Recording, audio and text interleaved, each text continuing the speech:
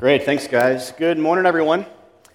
Welcome to Hiawatha Church. My name is Chris. I'm one of the pastors here. Thank you for coming today. If you're visiting especially, we, as Leah said, want to welcome you to our church. Thanks for coming. Welcome all of you from home listening in. Glad you're joining virtually as well. Today we are going to continue our series in 1 Timothy. So if you have a Bible or phone app, want to turn there in your Bibles, please feel free to do that. For context, we'll be in chapter 1, verses 12 to 20 today. Just a really short recap. 1 Timothy is the first letter that Paul, the apostle, wrote to his protege, Timothy, who was, if you remember, left in Ephesus to pastor a church there. So these letters that Paul wrote, these pastorals we call them, 2 to Timothy, 1 to Titus, are rich in theology. They are kind of contextually written to pastors on all things pastoring. So the characteristics of pastors, what their job description essentially is, how they should spend their time, what are the threats facing the church primarily, what they should not worry about and focus on maybe as well. There's things that come up kind of along those lines too. Some pretty actually specific things. If you're here the first week, I listed out a bunch of questions that the book raises that are going to be really fun to unpack and talk about. So we'll continue that this week as well. But it is a book for everybody. Most of you will never be a pastor, and that's actually good. We don't need churches full of 60% pastors or something like that. That'd be way too many. But it is still to your benefit that these letters are written. Not just that you would know what a pastor should be or what they should do, but that you would hear the voice of your Savior call out to you through them. Because when you talk about a human pastor, you just by definition talk about the chief shepherd, the pastor. Right? There's a correlation there between the two. And so this is really a book about the gospel. Even though it's steeped in context, it's steeped in history, it's steeped in the specificity of a pastor writing to encourage another younger pastor, it is still for all of us. And you actually get glimpses of that. Even today we'll see some of that in the language Paul utilizes. He clearly has more than Timothy in mind when he writes. That came up last week, I think, as well, or the week before. But hopefully you're seeing that as well. But this is a book about Jesus. It's about the good news of Jesus Christ primarily. And so even though there are times I'll step aside and talk to pastors in the room, primarily it's for us. All right, so today we're going to look at the eternal value of a trustworthy saying from 1 Timothy 1, 12 to 20. Let's read this in full to begin. Paul kind of continues this extended introduction in a way, but kind of getting now to some of the meat of the letter. He says in verse 12, I thank him who has given me strength, Christ Jesus our Lord, because he judged me faithful, appointing me to his service. Though formerly I was a blasphemer, persecutor, and insolent opponent. But I received mercy because I had acted ignorantly in unbelief. And the grace of our Lord overflowed for me with the faith and love that are in Christ Jesus. The saying is trustworthy and deserving of full acceptance, that Christ Jesus came into the world to save sinners, of whom I am the foremost. But I received mercy for this reason, that in me, as the foremost, Jesus Christ might display his perfect patience as an example to those who were to believe in him for, sorry guys, I'm on the screen today, who were to believe in him for eternal life. To the King of Kings, King of the ages, immortal, invisible, the only God, be honor and glory forever and ever. Amen. This charge I entrust to you, Timothy, my child, in accordance with the prophecies previously made about you, that by them you may wage the good warfare, holding faith and a good conscience. By rejecting this, some have made a shipwreck of their faith, among whom are Hymenaeus and Alexander, whom I have handed over to Satan, that they may learn not to blaspheme. All right, so let me just start off by kind of acknowledging, you may have sensed as I was talking to Peter and Leah this morning, we were praying before the service, this passage is really emotional. And I don't mean that in the sense that we need to respond emotionally to get truth from it. I just mean for Paul, it's emotional. There are a lot of highs, a lot of encouraging kind of high heavenly things. There are a lot of low warfare-like apostasy-type things here at the end. You see some very, very emotional, difficult things for Paul in his life that in this sermon today, too, we'll kind of just weave in and out of a lot of them. So there's a lot to that. But let me just start by saying that for Paul, you really get to see into Paul's heart here.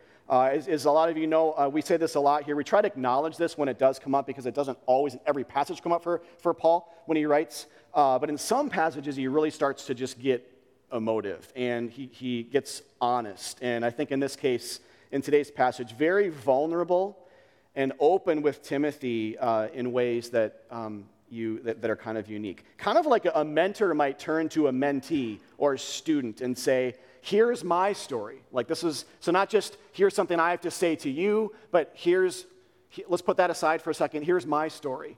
This is where I came from. And in this case, I'm not a great person. I was simply shown mercy by God. That's my story. I'm not a good guy. I was simply, for some reason that no one knows except God, I was shown mercy. He actually does he gives a reason here later. We'll get to that. But basically, I was loved. I was shown mercy, and that's why I had this role as an apostle and a mentor of yours, as a pastor. And so a lot of you guys know I spend some of my time, not a lot, but some of my time assessing church planters with Acts 29 and also Converge, our denomination, but with Acts 29, one of our networks. And this is, so we see kind of pastors talking to each other here, kind of conversing. This is something that I'm really encouraged by when I gather with grace-centered pastors. You know, we talk less about our philosophies of ministry and how big our churches are and what we're doing right. And when you're around pastors that kind of think this way, Paul does, we just talk more about how God chose to use broken men, broken individuals with imperfect plans to do great things in his kingdom in order to show that it's not by works that we're saved or by our effort that we grow churches, but simply by his grace alone. Because you can apply the same way of thinking to your salvation as you could to being like the role of a pastor or like starting a church, pastoring a church, or any type of ministry work for any of you as Christians. It doesn't have to be pastoring, it could be anything. You know, do we credit God ultimately with that or ourselves, right? And Paul's clearly doing the former here, crediting God with it. But it's very encouraging for younger pastors kind of coming through the pipelines to hear that it is really, not that there aren't things to talk about when it comes to like, you know, philosophies of ministry and rights and wrongs when it comes to like best practices and so forth. But at the end of the day, churches are healthy just because God wants them to be. He allows them to be. It is not the pastor, it's not his plans, not his visioning, not his giftings. It's really God through that person at the end of the day. And Paul's recognizing that, I think, here to Timothy. So really encouraging for pastors to hear, frightening and crushing to hear the opposite, as you might expect. I mean, to hear that there's this maze God expects pastors to take, this book to read, this ecclesiological arithmetic to like figure this like calculus to figure out, high calculus. Otherwise, you're going to fail. Crushing, right? But to know that, like I was, super insecure, 28-year-old, never pastored before, but entering into to pastoring this church, planting this church, super insecure. But to know some of this stuff that, in the spirit of Paul saying, I'm the worst of people, the most messed up guy on the planet, that God said, I'm going to choose you and use you. To have that kind of bookending way of thinking about ministry success, I guess, was incredibly encouraging and still is for me this day, and I know many others as well. That aside, I want to talk more about that for a second. This is the first thing I want to do, though, today, is talk about Paul's story as an example. Verses 12, we're going to look at verses 12 to 14 primarily, but when he says here in the middle here, when he says, I receive mercy because I acted in ignorance, he's not saying ignorant sins are the only ones forgiven or none of us would be forgiven. But he's probably comparing himself to these false teachers we talked about last week in saying they started well, they claim to be Christian, but are now shifting and teaching false doctrine. Paul's saying, I am many things sin-wise, but I'm not that. I'm not someone who converted and now I'm teaching you false doctrine. He's saying I'm teaching you the right things. And so he's probably kind of comparing himself on that level with them by saying he was shown mercy because he acted in ignorance. In any case, here's what he is saying, though. He's saying, I received this role as an apostle by grace, and more than that, I received salvation by God's grace and love through Jesus Christ. Even though, and note these strong words, even though formerly I was a blasphemer, a persecutor of the church. Remember, he was killing Christians, imprisoning Christians, tearing Christian families apart. And he was an opponent, which is to say an enemy of God's people and ultimately of God himself. We're not going to look at Acts 9 today, but if you want to look at this guy's conversion narrative, it's actually in the Bible. And so if you remember parts of that, when he was literally on the road to killing more Christians, imprisoning, persecuting more believers, Jesus shines from heaven. This light just blinds Paul. He gets knocked off his whatever he's riding and onto his butt and just like can't see. But Jesus calls out to him and says, I'm Jesus, and I'm saving you, and I'm showing you grace and mercy. Go to this city, and I'll tell you what's next in store for you. So, but again, Paul was on the road of sin, oblivious, filled by murderous hate. And so these words, this is important to see. All sin is sin, but Paul's saying, he's not saying here like, yeah, nobody's perfect. I stole a Cheerio from my sister once when I was 7 or something. Like he's saying, I was a blasphemer. I was a God hater. I spoke against God. I denounced him in my actions, even though he was he would say ignorant in that sense, but still blasphemer. I was killing the children of God, essentially. I was harming the bride of Christ, and I was an enemy, filled by murderous hate. Yet I was loved. I mean, this is like, so to have that on the one side, and then the other side, I was still loved and saved, that is, to put it mildly, that is radical grace, right? Radical grace. It's dialed up here with his self-description to show us, as he says here, that grace didn't just come to him, but I love this word, it overflowed. A lot of you guys might know this is a common biblical idea for, not just for grace, but for other characteristics of God.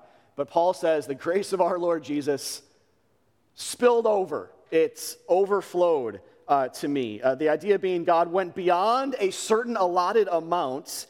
God was willing to make a mess on the table for me, to spill his grace over.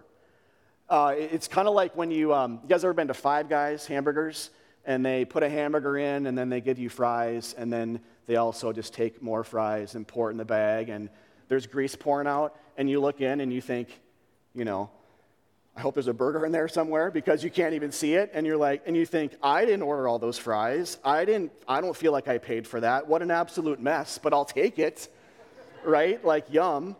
It's the same with Jesus. Overflowing means the mess of his grace goes past the limits. Because when it comes to God's grace, there are no limits for sinners. It's theologically crucial that it overflows. If it just met a certain standard, what if your sin went past the standard? Then what would you do? You'd have nothing, no hope. But as Romans 5:20 said, like we read last week, when sin abounded, grace abounded what? All the more. It overflowed, went past the limit of your sin. Wherever your sin went up to, grace abounded all the more. So overflowing might seem like just this simple verb here. It overflowed, right? The simple word, but it's actually crucial. It is the gospel in a word. God's grace goes past the limits. There is no, if you're a sinner like me, the good news is there is no like sin limits in terms of like how much God's willing to spend to save us, right? God's grace abounds all the more, praise God. So then there's the kicker here in verse 16. So he says, I receive mercy for this reason. This is kind of interesting, right? So he's going past saying, I receive mercy just because God loved me and wanted to save me. He says, there's another reason. Verse 16, I received mercy, I was saved, I was killing Christians, but then Jesus saved me and now I am one. I received mercy for this reason, that in me, as the foremost sinner, Jesus might display his perfect patience as an example to those who were to believe in him for eternal life. Isn't that awesome? Notice how he goes past Timothy here.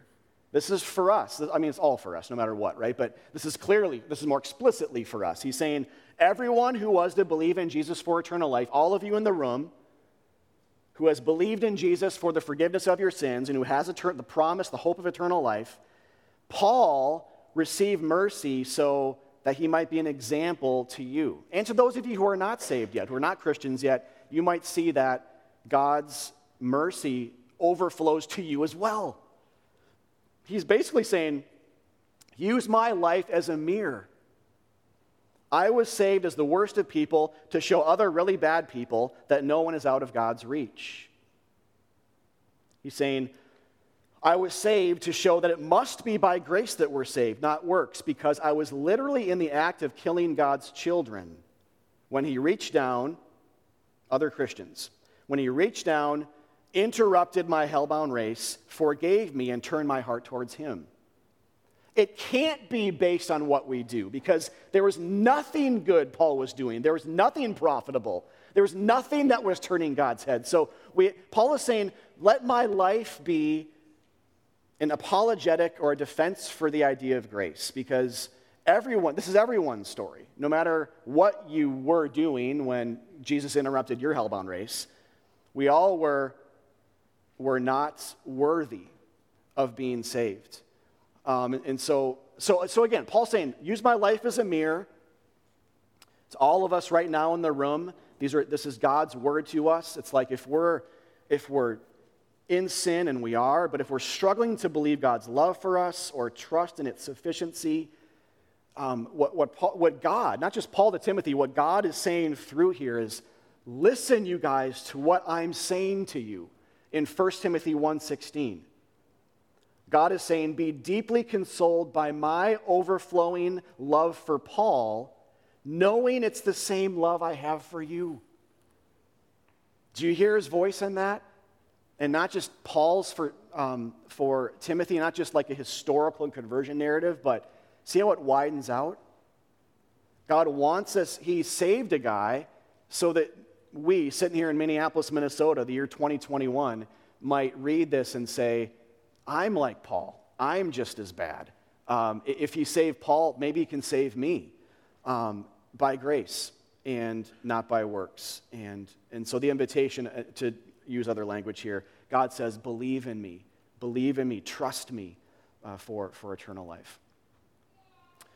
Then he moves into verse 15. So the trustworthy saying of the gospel. Verse 15 says, this saying is trustworthy and deserving of full acceptance, that Christ Jesus came into the world to save sinners, of whom I am the foremost. This is such a great verse, you guys.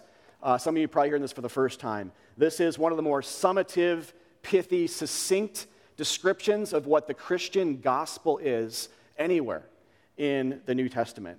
It's beautiful, it's summative. I also think it's confrontational in a lot of ways as well, especially in how it starts. Let's start there. Paul says, not just the saying is like the gospel, and this is like how I'd summarize it, but he says this, he describes it. The saying is a trustworthy saying, and it's deserving. So certainly, I think for Paul to use those words, if you were here last week, if you weren't, just bear with me, but like if you were last week, we talked about the nature of the false teachers in Ephesus, what they were teaching, and how they were legalistic and different things like that. But certainly for Paul, I think that this is at least a soft pushback against some of that law-centered false teaching going on in Ephesus. But widening out, though, to all of us, here's something the Bible never says. The Bible never says that you are trustworthy. The Bible never says you are deserving. It actually does say that you're deserving. It says you're deserving of death, though. All right, so it never describes human beings as worthy of trust. Never describes us as being deserving of God's love or deserving of salvation. Nor does it say that God considers us worthy of trust. God doesn't trust you. And that's actually good news. That might sound like an insult, but it's not. It's actually really good news. Jesus says in John 2, if I can go back there. Oh, I skipped ahead. John 2, 24 and 25, it says, Jesus would not put his trust in people or entrust himself to people, for he knew what was in them. And so the idea to all of this is that the gospel is that even though we were undeserving and incapable of good, we were loved. and fought for and died for by Jesus, right? But here it says, there is something, though, in the universe that is worthy of our trust. There is something deserving. It's not you. It's not me. It's Jesus. It's the saying. It's the gospel. This saying, or the word of God, which is Christ, is worthy of trust and deserving of our full acceptance. And what that saying is that Jesus Christ came into the world.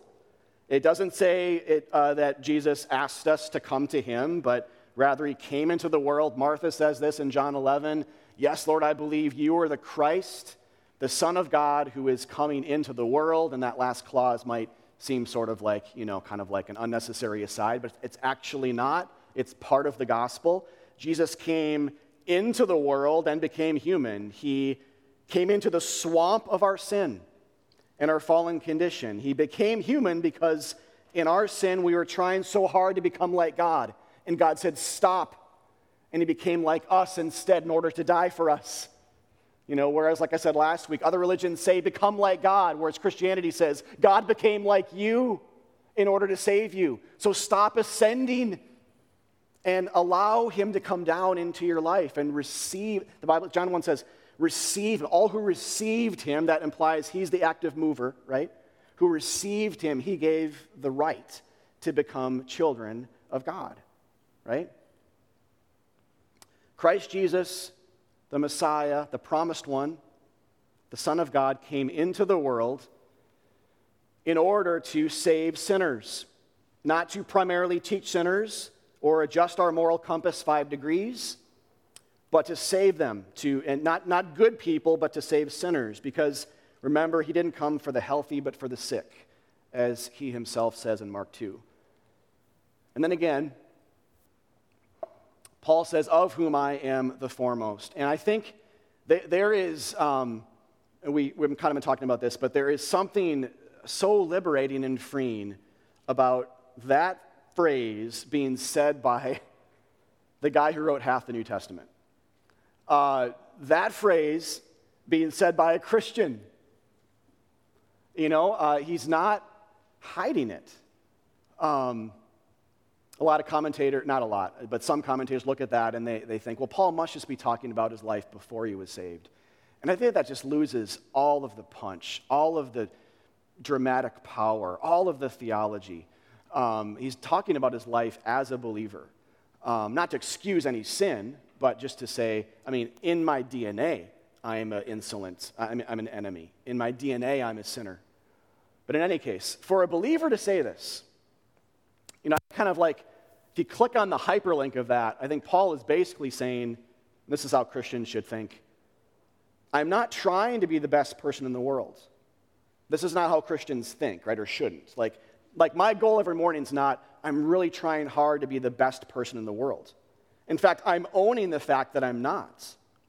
But I am trying to draw near to him by being close to his church. I'm seeking to know him more, as he says in Philippians 3, the power of his resurrection, living underneath the liberating and trustworthy saying of the gospel, and praying his goodness will shine out of me and spill out of me onto others. All right, and then he goes into this last part. We'll spend some time on this to start to wrap up here. Let me read this again, though.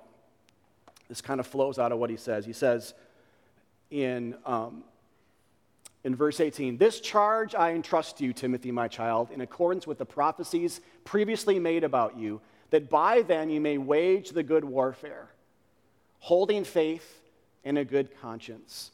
By rejecting this, some have made a shipwreck of their faith, among whom are Hymenaeus and Alexander, whom I have handed over to Satan, that they may learn not to blaspheme." Blaspheme means to speak against God to denounce him in a very formal sense, maybe not all the time formal, but it means to speak against God. It means with our beliefs, actions, words, to kind of come against him and to denounce him and dethrone him. All right, so I want to look at this phrase, though, wage the good warfare. I was thinking about this past week, not in any way claiming to know what's in Peter's mind when he's reading this, but as a pastor, like when you read the letter kind of in order, you get to this point and you see wage the good warfare, you think, I wonder if Timothy's thinking, oh, like I'm in a war? Like I didn't realize that.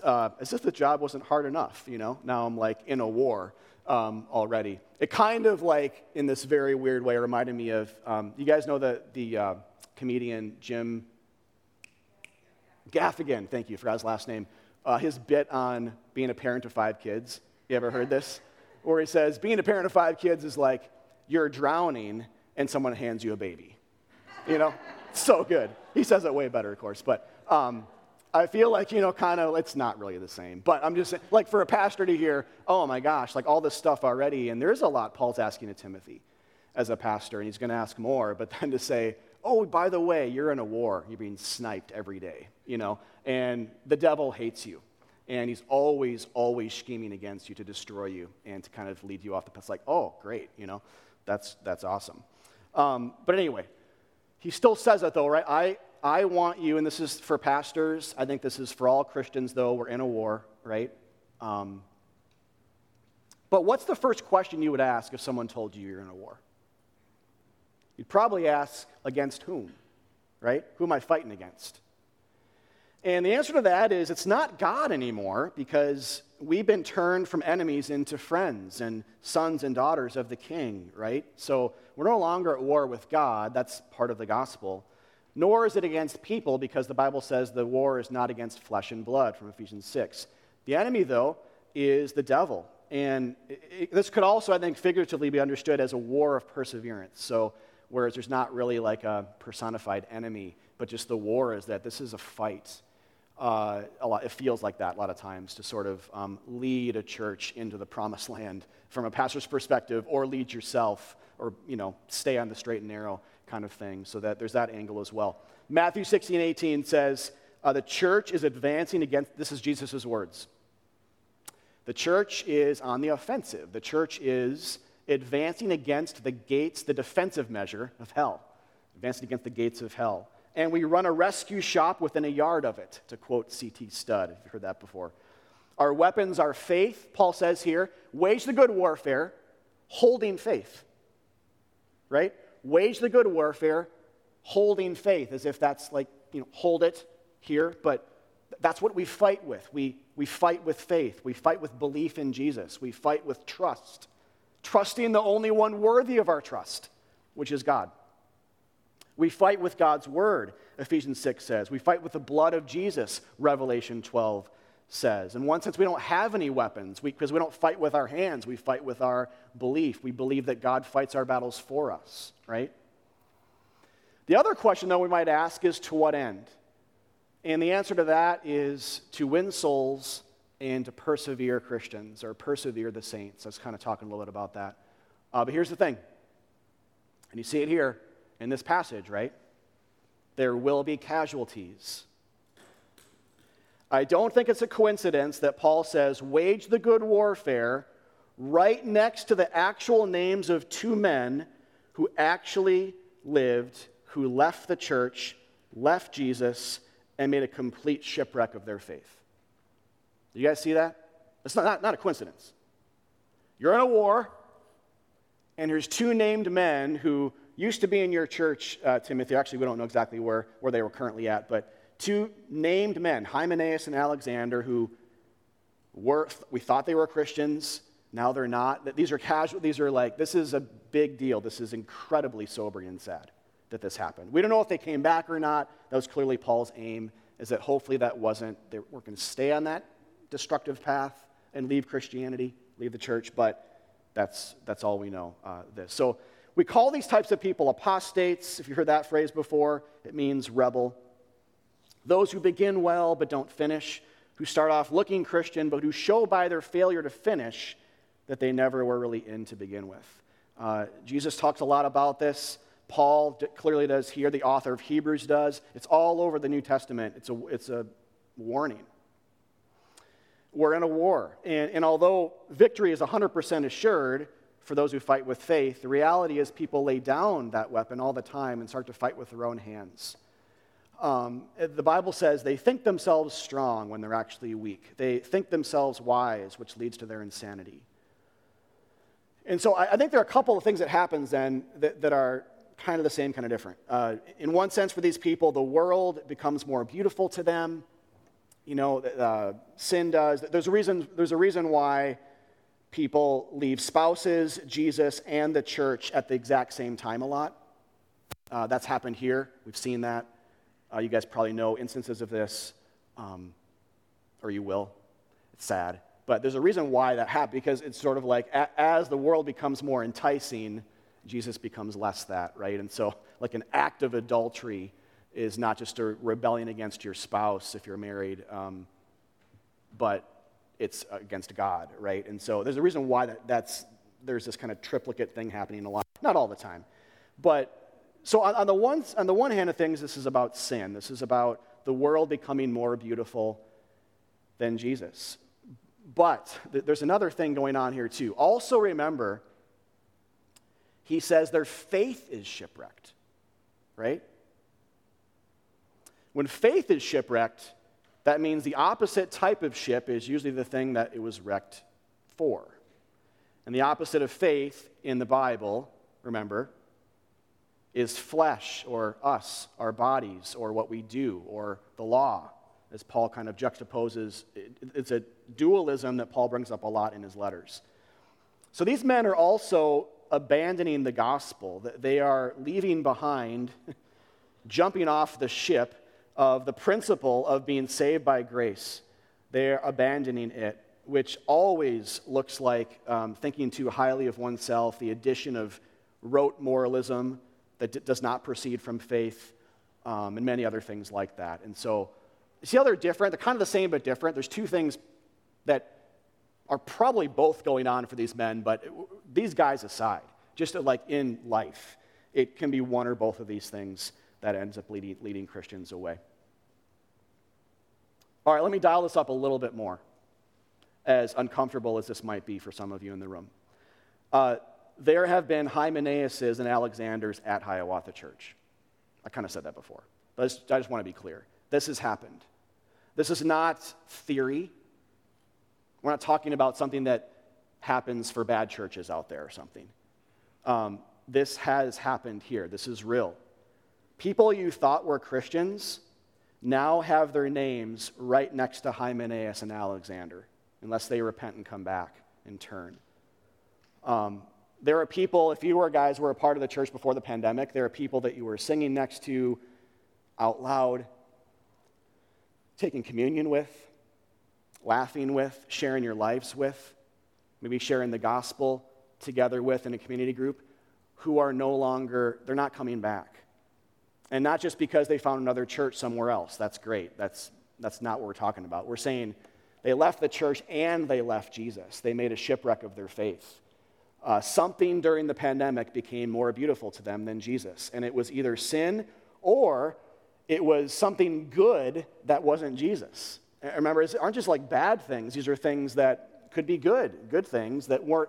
They stopped seeing them as a gift from God and secondary to him, and saw them as kind of unto themselves on an island and things on the throne, and they worshiped it. And I'm telling you guys, I know these are like sobering things to hear, but Paul names guys here.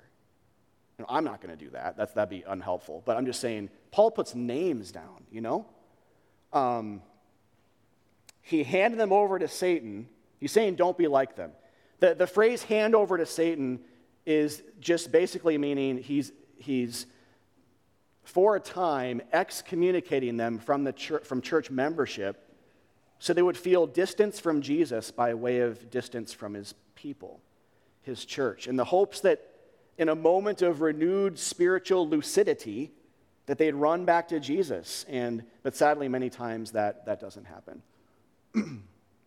All right, now, if that feels like heavy or scary, it probably should. But if you're thinking like, how can I be sure that won't happen to me? That's actually a good biblical question. I mean, the Bible sort of like, if you read Hebrews sometimes, it's like, says, it happens don't be like them, but also like how should we think, right? How do we wage the good warfare and fight so we don't end up, in the same spot? And I would say, if that's your question, even if it's not, I'm just going to assume it is. It's a good question. I would say 3 things to you. This is not an exhaustive list, to be clear. But I would say 3 things. 1, don't leave the local church. We are Christians right now, you guys, in an age of individualism. We're American believers. That probably won't go away for all of our lifetimes. It's not to say individualism is the devil. There can be good things to that too. But as Protestant Christians, who are individualistic, and, there's a lot to say about that. But let me just say, don't leave the local church. It's like people think they can just do it, and they leave, and they think, well, I don't need it. I just need my Bible and Jesus in my prayer closet. And, maybe I'll go back someday. It's kind of good if I need it for a time, and it's so illogical and unbiblical and unhealthy, and people just don't come back.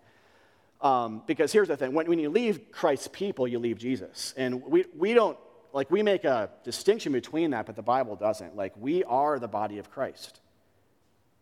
Do you guys believe, as Christians, do you believe that or not? Do you believe the church is the body of Christ, like the Bible says? And if you do, then if you leave the body of Christ, how can you think you're not leaving Jesus? You're leaving him. You and I, we are incapable of running that race ourselves, right? I think John Piper, another pastor here in the city, says that Christianity is a community project or something like that. Heard him say it a long time ago. It's another way of saying it, right? It is, we cannot persevere unto ourselves. Don't leave the local church. And if and when you leave Hiawatha, find another loving, Bible-preaching, gospel-centered church, put down roots, and don't leave that one then. All right. Second is, be wary of theology that seeks to add to grace alone. I would say memorize verse 15. Seriously, memorize that verse this week. What is the gospel? What's the trustworthy saying, deserving of your time to think about? Worthy of your attention? Worthy of you to put everything else down to think about this week? Write it out, memorize it, to write it on your heart, to believe it, and to believe what it doesn't say. What's not trustworthy? The Bible never says that the law is trustworthy, never says that the stipulations of the old covenant are worthy of our trust or deserving of full acceptance, right? Because you are not mediated to God anymore based on what you do. The best of things, the most obedient you might feel that you are, is not keeping you saved. It is not getting you or keeping you in. It is simply union with Jesus every day. So be wary of teachings that add to grace. It's everywhere. It's on your Instagram feeds right now. I guarantee it. Some terrible meme that sounds really good. It's set against wheat fields, and it's heresy, all right? Be wary of teachings. Know your Bible well enough. Stay grounded in the church enough. Know other Christians enough. Stay under biblical teaching enough where you have the right weapons to fight against that. If you're a Grace Center Christian, you will be looked upon as simple-minded, I guarantee it, by other Christians. You will not be advanced enough for them. You'll not be doing enough for them. But Jesus had the same thing, right? Paul had the same thing. The disciples had the same thing. They weren't ascetic enough. They weren't doing enough. Mary had the same thing in Luke 10. Martha was, if you know that story. But anyway, all right. So be wary of teachings that add to grace alone. Third, and this is, I think, where the consolation comes from. Remember I said we're kind of on a circuitous, kind of windy, emotion-filled path here today. Third thing is remember what it costs for God to win you to himself in the first place. There's a lot more keeping you in the faith than you realize. In fact, and so to add to this, I would say we could say that before Paul was, quote, handing these two men over to Satan, hopefully to spur them to repentance, Jesus, to use that same language to Christ, which the Bible does, Jesus was handed over to Satan and to others for you and me. John 18:30 and Luke 18 talk about how Jesus was handed over. Clearly, Satan was instrumental in the crucifixion. It wasn't just him, we know that, but clearly he wanted to kill him. But he's also handed over to sinful men, the Bible says as well. Same language, this is why it's important to see this. The same language is used for Jesus' crucifixion as it is here for this minor church disciplinary act in the church in Ephesus. Another way to say this would be Christ's life was shipwrecked on the cross that you might be brought in, to die for you that you might live. And so there's a warning for us to heed here, but there's also a gospel for us to bask in. Jesus already walked the path. He already absorbed our sin, including our disobedience and our propensity not to persevere. He took on the dark side and the dark language of this passage in our place already, so we can have hope that we'll never bear it. Again, the wrecked ship of Jesus' crucifixion is the very thing that will prevent your ship from breaking. The author of Hebrews says to Christians on this same topic, he says, "But you, true church, do not shrink back. You're not of those who shrink back. You're not of those who don't persevere." Because he knows they're clinging to him. You're holding faith in your hands, not trusting in the works of your hands. You're holding him, holding belief and trust in your hands. Grace, showering yourself in the blood of Jesus every day. It's not your willpower, it's his ongoing daily grace. And so this is not just two paths where Paul here, or God says, don't take that one, but take this one, then steps way back and says, let's see what happens. See, instead, the idea is that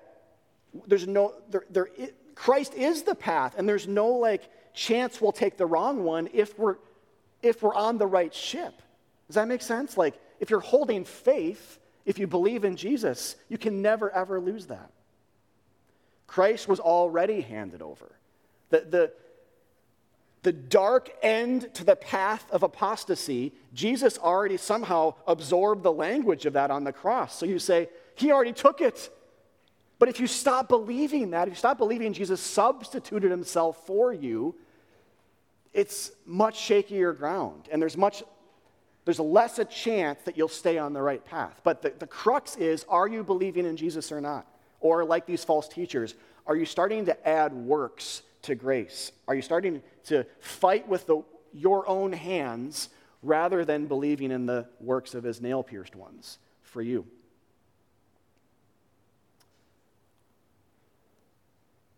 The worst of people are saved through the most horrific of deaths, so that we might stand on the trustworthy foundation of grace and fight confidently in the war of the ages.